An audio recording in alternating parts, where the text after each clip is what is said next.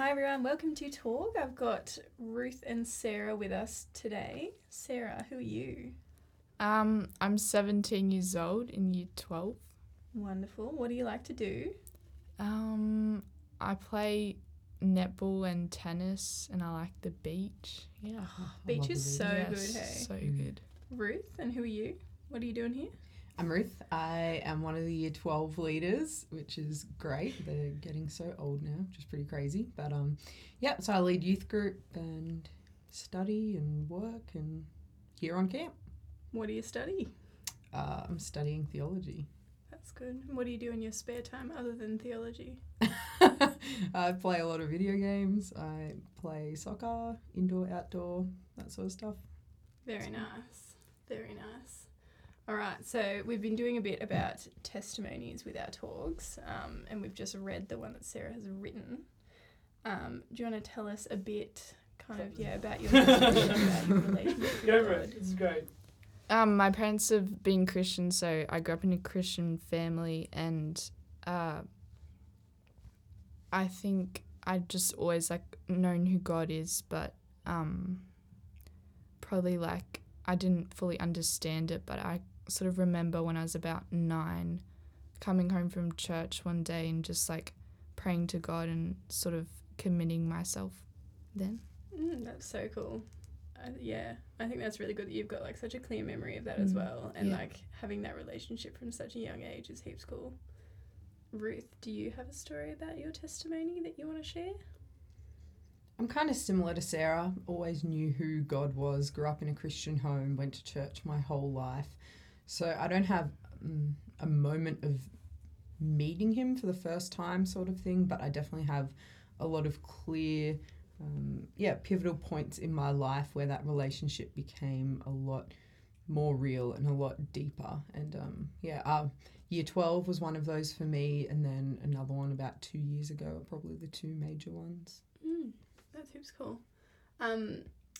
So I kind of wanted to ask what God is doing in you now. So what are you learning about him, or what's your kind of vibe with God at the moment?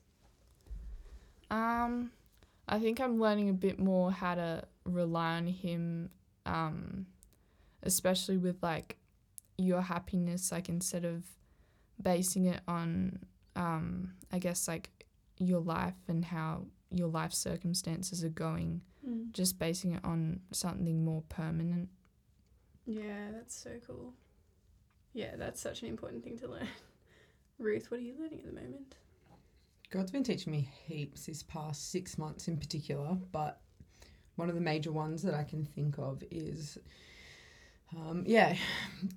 learning to depend on him in the everyday and understanding that he has things that he wants me to do in each day. And I can tend to get too caught up in the future and trying to work out what God is doing and where I'm going to go and all those sorts of things. But he's teaching me to have patience and to remember that every day is a gift that, he wants me to use and give my all to and not get so caught up in what the future holds. That's so good. Yeah. I think the number one thing that I've been learning at the moment is just really kind of focusing on God, seeing things through his eyes rather than just mine. And so trying to look at the bigger picture of kind of why things are happening, or how he might be working in me and other people at the same time. With that, I wanted to ask, who is the Holy Spirit to you? To be honest, I don't know a whole lot about who exactly the Holy Spirit is, but the Holy Spirit to me is, well, obviously the Holy Spirit's part of the Trinity, so you have the Father, the Son, and the Holy Spirit.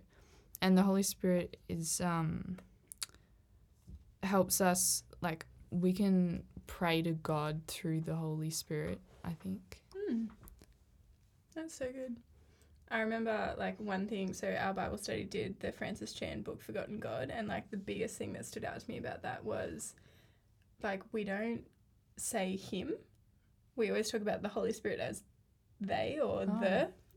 And I was like, oh wow, we really need to I never knew that. Make that really personal. And so the Holy Spirit is a him, and that was kind of my biggest thing about recently who the Holy Spirit is. Mhm. Ruth, what do you think about the Holy Spirit?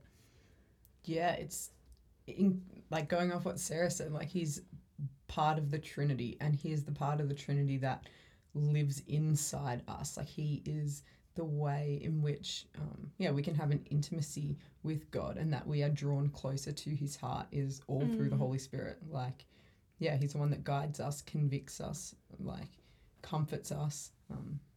He is so personal and real to us in our everyday lives. It's the best gift. That is a good one. If you had one biggest question about the Holy Spirit, Sarah, what would it be? I'm not guaranteeing that I'm going to answer it right now. I think it'd just be cool for everyone to know kind of what you're thinking about it. My biggest question about the Holy Spirit would probably be like ways to improve your relationship and grow closer to the Holy Spirit.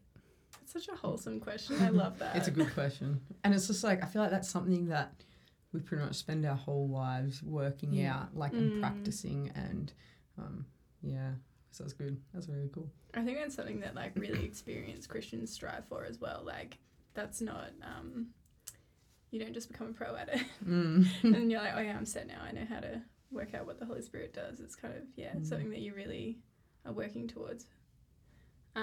Ruth, do you have any specific ways that you kind of incorporate the Holy Spirit in your life? Yeah, for me, the Holy Spirit has always kind of spoken to me through, I don't know how to explain it other than like unexplainable feelings. So a big one for me is he will sometimes just put random people on my heart to pray for. And then the other difference is that there's been plenty of people in my life that I have committed to praying for, but I have never been able to follow through on that, except for the people that the Holy Spirit has like given me the power to pray for consistently every day. So that's been pretty cool to not that just that he puts things on your heart, but that he also gives you the ability to follow through on them, sort of thing. Like he's doing that in me. I know that, like I have evidence for that. So that's one way for me. Other than that, just spending time just trying to listen to him, being quiet before God, not just talking at him the whole time. That's huge, yeah. I feel like a lot of the time we pray, it's just kind of like talking at him. You never wait for a response, do you? It's just like a one-way thing. Yeah. So in regards to TAWG, I'm getting everyone to give us a top TAWG tip. It's really hard to say. Do you guys have any, like, if you were going to do TAWG in like optimal conditions, what would that be, Sarah? I reckon if you're in a quiet space where you can concentrate, maybe at like a time of the day where you're not really thinking, like you don't have a lot on, like so you haven't got heaps on your mind, and just being, relaxed, comfy. That's so good. Put on your slippers. Chill I out. reckon. Ruth, do you have a top TAWG tip for us? Oh man. Can you say that 10 times fast? Top TAWG tip. Stop. Well, Sarah pretty much said the main ones I was thinking of. Silence is a really big thing for me, especially when I'm trying to listen to God. My brain is incredibly distracted as it is. Like it's difficult to not let my thoughts kind of take over that space. So if there's other stuff going on in the background or whatever, like it's just a bit of a nightmare for me. I'm not very good at staying focused. So that's definitely a big one. That's good. Beautiful. All right. Thanks so much for sharing with us, Sarah. Thank you, Sarah. Good to have Thank you. And thanks, Ruth, as well. Welcome.